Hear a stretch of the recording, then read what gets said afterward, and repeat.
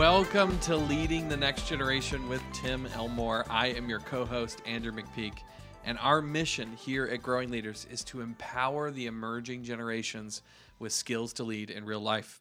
And today we're on part 3 of a 3-part series talking about a brand new resource, a brand new book, in fact, authored by Dr. Tim Elmore called The 8 Paradoxes of Great Leadership. So, Tim, do you want to give us a quick refresher on what these paradoxes are all about? Yeah. My premise is we're leading in complex times, and so we can't be either or leaders, either tough or tender, nice or mean. You know, I'm being silly now, but we've got to balance paradoxes in our social and emotional skill set. And as leaders, we need to recognize that our followers are way too savvy for us just to be this way or that way. So I spotted 8 paradoxes, and we're going to do one of them today, and we're going to apply it to the world of education, even though it applies to any leader in any place. In fact, I think this one is really applicable in the world of education, especially in the wake of the pandemic. So the beginning, though, how you thought of this one was actually you thinking about how we often talk about leadership. Do you want to start us there? Yeah, depending on the context in which we lead, we might approach our leadership role a little differently. Yeah. For instance, I'll give you a handful of examples. So there are electoral leaders. That would be like a government leader in the United States where they're voted upon, they're representatives, and so they can't just dictate. They've got to make sure that, you know, people are feeling good, we have a majority vote, etc. So they lead by consensus. Yeah. Another kind of leader would be a charismatic leader. Down through history, we've seen a number of men and women who just lead through chemistry. They just have a personality that's magnetic, and you just want to go with this guy, or go with this gal that seems to know what they're doing. So they lead through chemistry.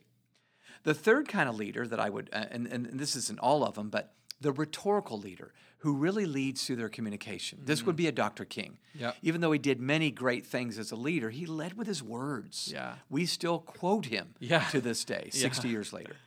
And then the fourth kind really is the kind that we're going to talk about today. It's the radical leader. And they lead through conviction. They're a little bit different in that they're often seen by outsiders as very narrow. Yeah. Like, I don't know if I could go with that one, Yeah. Because they're so assured that this must be done, whatever this is, whatever cause or product must be sold or whatever. So the radical leader is this narrow leader that leads through conviction.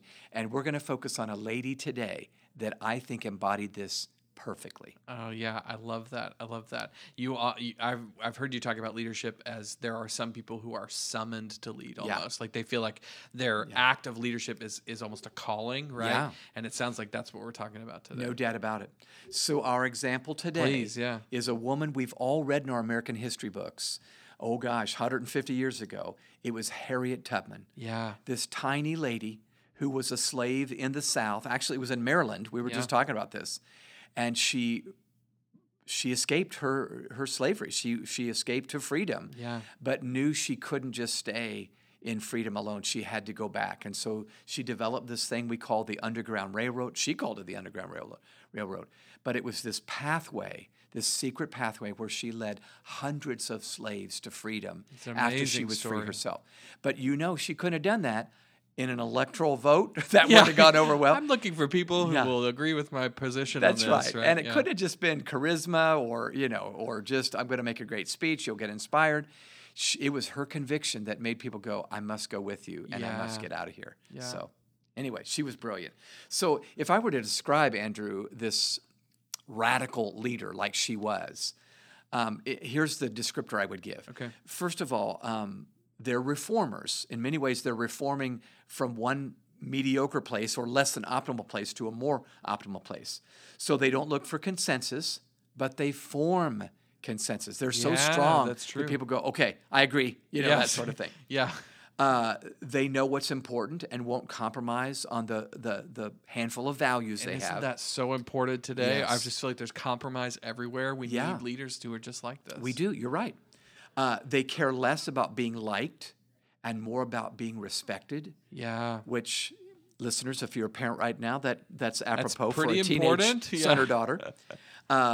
They're passionate about convictions because the stakes are high. Yeah. They don't lead a cause to get more rubber bands in the office. It's I don't know where that came from, but they've chosen a cause, like for her, getting people, human beings, that we said all men are created equal, to freedom. So the stakes were high, and she thought, I am going to pay whatever price I've got to pay. So they've got they're very, very passionate. They set the standards high because the cause is so important. And then finally, they recognize that to retain followers, let's say teammates in our case, they have to also offer gracious forgiveness. So the paradox, Andrew, is, and this really is a paradox, because usually, listeners, I think you'd agree, you're one or the other. Yeah. They set high standards and yet offer gracious forgiveness. Let me say that again. They set high standards and yet offer gracious forgiveness. I can think back on my past and think, boy, I know a lot of leaders I was under high standards, but it was almost like I'm scared. Yeah. It's so high. I don't want to be around I don't know that that I'll person. measure up, Yeah. and they're going to be ticked off if I don't, and I better quit before I'm fired, that sort of thing. But I also know leaders that are very graciously forgiving all the time, and while I like it, I don't know if I became my best self. Yeah. They were so forgiving, I thought, I don't even need to try. They're going to be fine, Yeah. And so somewhere in the middle is a great leader, and that's what Harriet Tubman, I think, in her own unique context, helping slaves out of slavery, she modeled this for us. I love that. I love that. Well, there's probably several examples you can point to before we kind of go on and double click on the paradox itself. Talk about a little bit how Harriet embodied this. You hinted at it a little bit, but I'd love for you to give a couple examples. Well, I'm guessing for our listeners, it's been a while since you read your history book from 8th grade, so let's blow the dust off here. Let me just, in a rat-a-tat-tat sort of way, just remind you of some of the really amazing episodes from her time as a slave and then also as a Underground Railroad conductor. Yeah. So early on in her life, she tried to stop the beating of a fellow slave, and she was hit in the head by a heavy weight. Wow. Oh, it was just atrocious. She fell to the ground, cracked her skull. And yet, she said from that day on, she prayed for her perpetrator. Unbelievable. Now, I think if I'd be mad at my perpetrator from that day on. So her skull is cracked. In fact, she had spells all through the rest of her life because of that. Leftover from that injury. That injury, yeah, right. So while rescuing slaves, Harriet would from time to time pull a gun on a fearful slave that said, I don't know if I can do this. You're going to do it. So just the opposite of what we just heard. And of course, she had no intention of shooting the gun, but she wanted to say, trying to motivate serious. them. If you leave this pack, you're going to get us all in trouble. We're all going to get captured. We're all going to maybe get killed. So you're going to stay with us, Bob. You're with us on this one. I don't know why Bob made his way into the story here. But she forgave them when they recommitted. And they said, I'm sorry. I'm sorry. Okay, you're in. You're in. So they knew this mother figure let me back in. She once came face to face with a bounty hunter. Ooh. So she had a bounty on her life, and there were several people from the Confederate states that were going after her. And she found herself face to face, and he had a gun in his hand. She shot the gun right out of his hand. Whoa. I mean, this is like Clint Eastwood in I a feel movie. like I'm listening to a Western That's right now. Yeah. So they're now face to face. She's got a gun. He doesn't. She lets him go. Wow. To this day, we still don't know why she did. Because she could have thought, this guy's going to find me. And now I'm really in trouble. But I'm telling you, there's this very interesting paradox going on all the time of high standards and gracious forgiveness. Wow. One other quick example I'll give before we kind of talk about the paradox. She fought slavery tooth and nail all through her life, but often would pray for the slave owners to see what she saw. Wow. So it wasn't just you're now an alienated. She got mad. Yeah. But it was just, and again, listen, I don't know what you think about prayer, but here was a woman that faith played a role in her life, and she felt so strongly it drove her to forgiveness and to say, I want you to see what I see. She was so convicted about the injustice and the issue that she was passionate about for all the reasons, obviously, that she should be, that she even wanted the perpetrators of that to come to believe the same things that she did. What a remarkable example. Yeah. The more I studied her life, and I just have a chapter in the book on her, but it's loaded with stories. It's going to be fun to read. I'm telling you, I just admired. She wasn't perfect, never claimed to be perfect. In fact, she was a tiny human being. I think she was like 4'10", 4'11". Wow. So she was probably smaller than most of the people she led. Yeah. But that didn't stop this stick of dynamite to do what she needed to do to get the job done. It was powerful. So the paradox here, as you've said before, is high standards and gracious forgiveness. Yeah. Break this down for us, what that would look like for us today. Okay, so here's a summary as best I can, and feel free to add because I know you've thought about this too, Andrew. These uncommon leaders that model this paradox are sticklers for excellence, demanding sometimes more than team members feel they can even offer. Yeah. I've worked under John Maxwell. There were times I thought, I don't know that I can do that. Seriously. Yeah. But I wanted to do it because he thought I could. Yeah. So they demand more from team members than they feel they can even offer. In this sense, they're almost inhuman. So hold on to that word. Their high standards separate their organization from others who can only emulate their great products or services. Yeah. Right? Yeah. They have over-the-top benchmarks that put them in a league all of their own. Companies like Apple, Zappos, Amazon, Google, we think about those, but we think about those as pace setters. Yeah. That's what these high-standard leaders are. But at the same time, these leaders balance their standards with a grace to forgive errors made by those team members, to offer mercy to those who fall short, empowering them to recover and later rise to the occasion. Yeah. So the forgiveness actually enabled the person to rise up and meet that standard. This makes them human. So did you notice I use inhuman and human? Yeah. This high standard gracious forgiveness, I actually did see this from time to time in John Maxwell. I just thought, oh my gosh, he holds this high standard, but I knew I can stretch for this because I know he's going to be fine. Yeah. He's going to be mad, and Yeah. we're going to learn from it. but we're going to get there, and Yeah. that just pulled out the best in me. Yeah, And that's isn't what Harry that Tubman so did. true. If we all think back to the best leaders Yeah. we've ever been under, we want somebody who is calling us to greatness. Yes, right. yes. The opposite of that I often call is cotton candy leadership. Yeah, yeah. It's really sweet, and if you have Yeah. too much of it, it's just like, That's what are we right. doing here? Yeah, that's right. And I feel like far too often leaders aren't calling us up to that excellence. But if you've got that leader who's a little too intense, it can go so far that you also don't want to follow that leader because you know I don't really want to push myself Yeah. in that kind of leader's shadow because there's no room for forgiveness if I don't quite rise to the occasion. And so you're exactly right. When I think about the best leaders I've ever seen or ever been under, they're people who fit that category. So let's apply this to the school campus. Okay, I know a lot of our listeners are in the world of education or parenting or whatever. When team members, if you're an administrator, or students, if you're a teacher in a classroom, know that their leader holds high standards, yet is willing to forgive mistakes, I think it frees them to push themselves, take appropriate risks, and initiate when they might not normally hold back and just play it safe. Yeah. This is a very risk-averse generation of students. We have made them this way because we're so scared of their safety and so forth.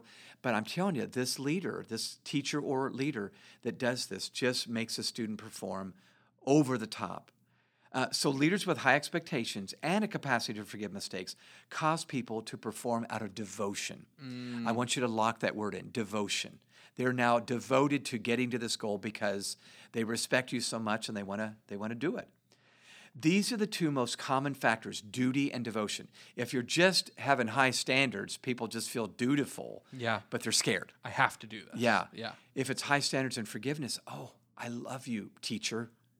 Yeah. Don't we want to hear that? Yeah. Or I love you, principal, or whatever. And I want to come through out of devotion.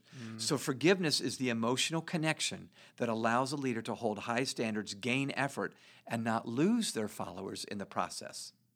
I love that. Forgiveness is the emotional connection that allows a leader to hold high standards. Yeah. I love that. I think that's so true. Well, and not lose their... So Harriet Tubman would have lost a bunch because everybody got scared en route to New York and it's or a whatever. big risk, honestly. That's right. Yeah, it was. But she held on to them.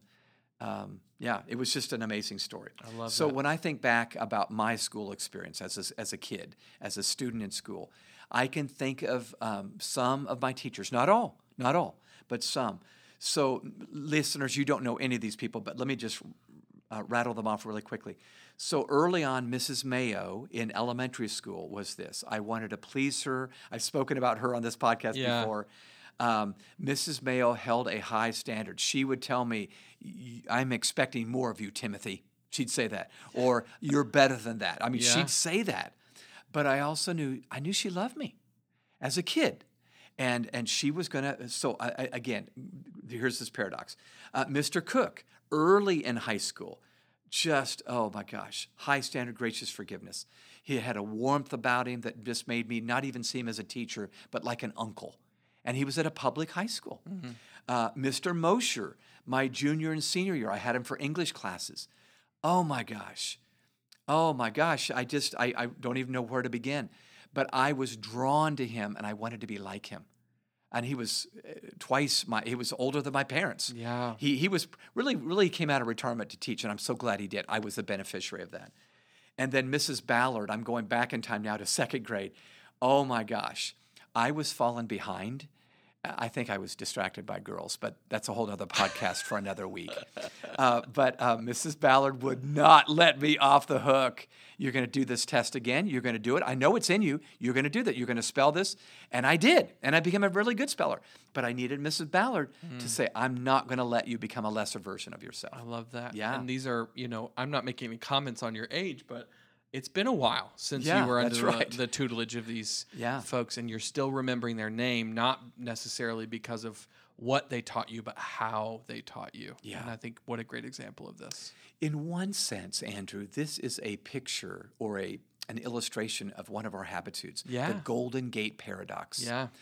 Folks, I don't know if you know the story of the building of the Golden Gate Bridge, but it actually started to be built in the beginning of the Great Depression, 1933, and then it went on for a number of years.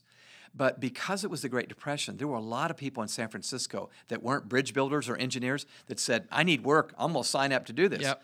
Well, so here are these ordinary people working on this feat of engineering, but got really scared because, again, they weren't used to working up at really big heights and so forth. And so typically, it was very, very common to lose people on a job like this. People would fall or plunge to their death in the valley or the river below, or the bay below in this case. Yeah. So there was a foreman by the name of Strauss that said, after talking to his workers, and they were saying, I'm a little scared, and work is slowing down because I'm scared. I'm paying more attention to my survival than my success. He said, all right, we're going to stop work. And by the way, stopping work meant they might miss their deadline and they might not be on budget. Which is a pretty big deal during the Great Depression. That's right. Yeah. But here's why they might not be on budget. He spent a few $100,000, and that was a lot back then, to put a safety net underneath the workers of the Golden Gate Bridge. Ironically, this is why I call it the Golden Gate Paradox, work sped up. And they finished on time and on budget because they didn't have to pay them for extra days. And here's why it sped up. Now they know if I fall, I'm going to have a safety net under me. I'm paying attention to getting this bolt into the metal, and they got done. And I'm thinking, what a picture. Yeah. This is us, teachers, principals, administrators, counselors. If we can put a safety net there and then say, let's get this bridge built. Yeah. But they know I'm going to love you. I'm going to forgive you. I don't know if there's anything like that. And I don't always live up to this, but boy, do I want to. I love that. I believe the people who fell off the bridge and were caught by that net called themselves the Halfway to Hell Club. They did. But that was the group of people who understood this principle maybe better than anybody, what it felt like to work really hard and to get caught when you fall. They went home to their spouse and said, honey, I shouldn't be here. Yeah. I'm grateful. Yeah. So what I've done in the last episode is I kind of give two columns to our listeners. Let's do it if you again. don't mind, I want to do it again. So listeners, as you're listening here, I know you're not probably taking notes, but I'm going to give you two columns. So imagine, if you will, two columns. The left-hand column is going to be entitled, When I Set High Standards. And then the right-hand column is going to be called, When I Offer Forgiveness, okay? So when I set high standards, I challenge others to strive for excellence. Yeah. When I offer forgiveness, I enable others to take risks along the way because there's a net down there. Yep. When I set high standards, I empower people to perform better than they thought they could. When I offer forgiveness, I encourage people to push harder, again, because they know I'll be forgiven.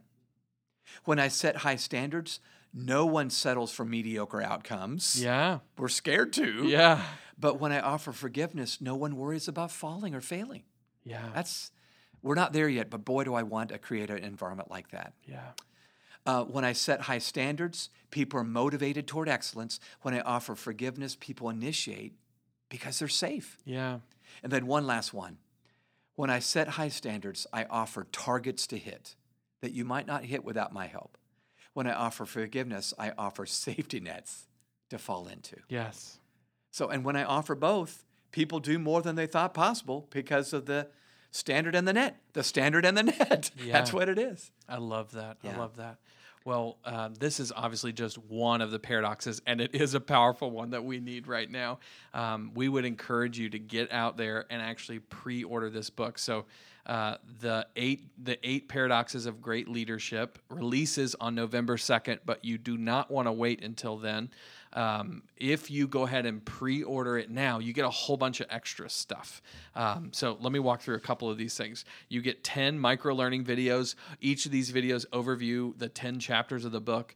You get a quiz so you can kind of assess how well you're practicing each of these 8 paradoxes. You get a sample chapter so you can start reading the book already. You get a 22-minute video that overviews the book, and it's of Dr. Tim Elmore. And then finally, if you pre-order it, us at Growing Leaders, we're going to send you another ebook called Leading a Generation of Paradox. That's all about the paradoxes we face as we lead today's students. They're also growing up in a world that requires some paradox, and so we want to send that to you as well. So you get all of that if you pre-order the book now before it comes out on November 2nd. All you got to do is head on over to timelmore.com/book. That's timelmore.com/book, and you can pre-order that right now. Tim, I think you had a closing story for us. It's one of my favorites that you tell, and it's a perfect example of this paradox. It really is, yeah. So just 4 years before the Golden Gate Bridge started to be built, was the 1929 Rose Bowl, January 1st, 1929. The 2 teams that were in the Rose Bowl that year were Georgia Tech. They've not been in the Rose Bowl for a while. and then California, University of California, okay? So these 2 teams square off, and it's toward the end of the first half, maybe less than a minute left in the first half. The ball is fumbled, and Roy Riegels, who now is famous, gets the ball. He's on defense at that time, playing for Cal, and he grabs the ball, but he's hit several times. You can imagine trying to break free to run toward the end zone. But when he finally breaks free, he's darting toward the end zone, unbeknownst to him, darting toward the wrong end zone. Oh, no. Yeah, he got the nickname Roy Wrong Way Riegels. That's it. I'm guessing he made it to that end zone. Well, almost. Okay. So seconds before the end of the half, the play's still going on. He's running faster and faster because he hears the crowd going, go, go, go. But they're not yelling, go, go, go. You know what they're yelling? Stop. Well, they're saying, no. All of his fans said, no. He finally is tackled just a few yards before scoring for the wrong team. And when he looks up from the grass and sees who tackled him, it's his teammate. Wow. He's embarrassed. Oh, man. He's crushed. He's so humiliated that the gun is fired, sounding off the end of the half. He doesn't even look at anybody. He just puts his head down and runs into the locker room, doesn't want to talk to a soul. You can imagine. I wouldn't either. Well, he gets in there. He's joined by the rest of his teammates. Nobody says a word. They can tell this guy is dying. Yeah. He has a towel over his head. He's staring at the concrete floor. Coach Nibs Price was the head coach. Coach Price steps up, gives the halftime talk. It's a good game so far. Doesn't make any mention of what just happened. Doesn't poke fun. Doesn't say, hey, let's try to avoid that next time, Roy. He just makes his speech. And then he says this. It's powerful. He says, all right, I want the same team that started the first half start the second half. Well, everybody runs out except for Roy, who stays there just staring at the ground.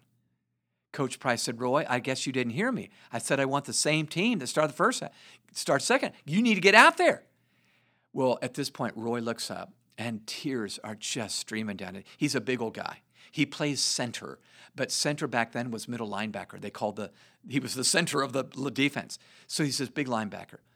He's got tears just pouring down his cheeks, and he says, Coach, I can't go out there.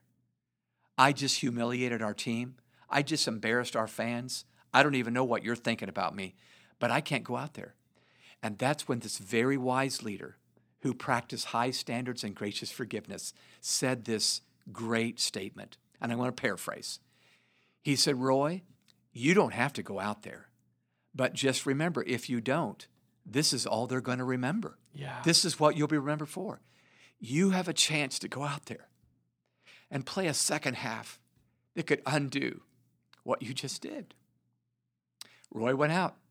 Coach Price said after the game, that's the best second half I've ever seen a player play. I'm sure it was. I'm sure Everything was at stake. Yeah. The next year he was team captain, All-American, Roy Riegels, that is. But I get teary when I share that story because I just think, what a coach. How cool that he had the emotional intelligence to say, you don't have to go out, but just remember, you're going to wish you did. Yeah. Because you got a chance. Think about this, teachers, your students who may have just fouled up completely and you're mad maybe. Maybe you take Coach Price's stance on this and say, I forgive you. Now get out there and let's do this. Let's build this Gold Gate Bridge. You got a safety net. That's what I think they need. Yeah, I love it. I love it. Well, thank you so much, Tim, for sharing with us, for inspiring us. If you found this podcast helpful, please give us 5 stars on iTunes or wherever you get your podcasts. If you thought of somebody while you were listening today, go ahead and pass it on, share it with a friend. If you want to connect with us online, we are at Growing Leaders and at Tim Elmore, pretty much everywhere you are. And then finally, if you have ideas for this podcast, shoot us an email. We love getting those, whether it's news stories you think we should talk about or people you think we should interview. Just shoot us an email at podcast@growingleaders.com. Tim, thank you so much for leading us. Thank you for writing this book as well. We want you guys to go out there, pre-order the book at timelmore.com/book. Thanks so much for listening, and we'll see you next time.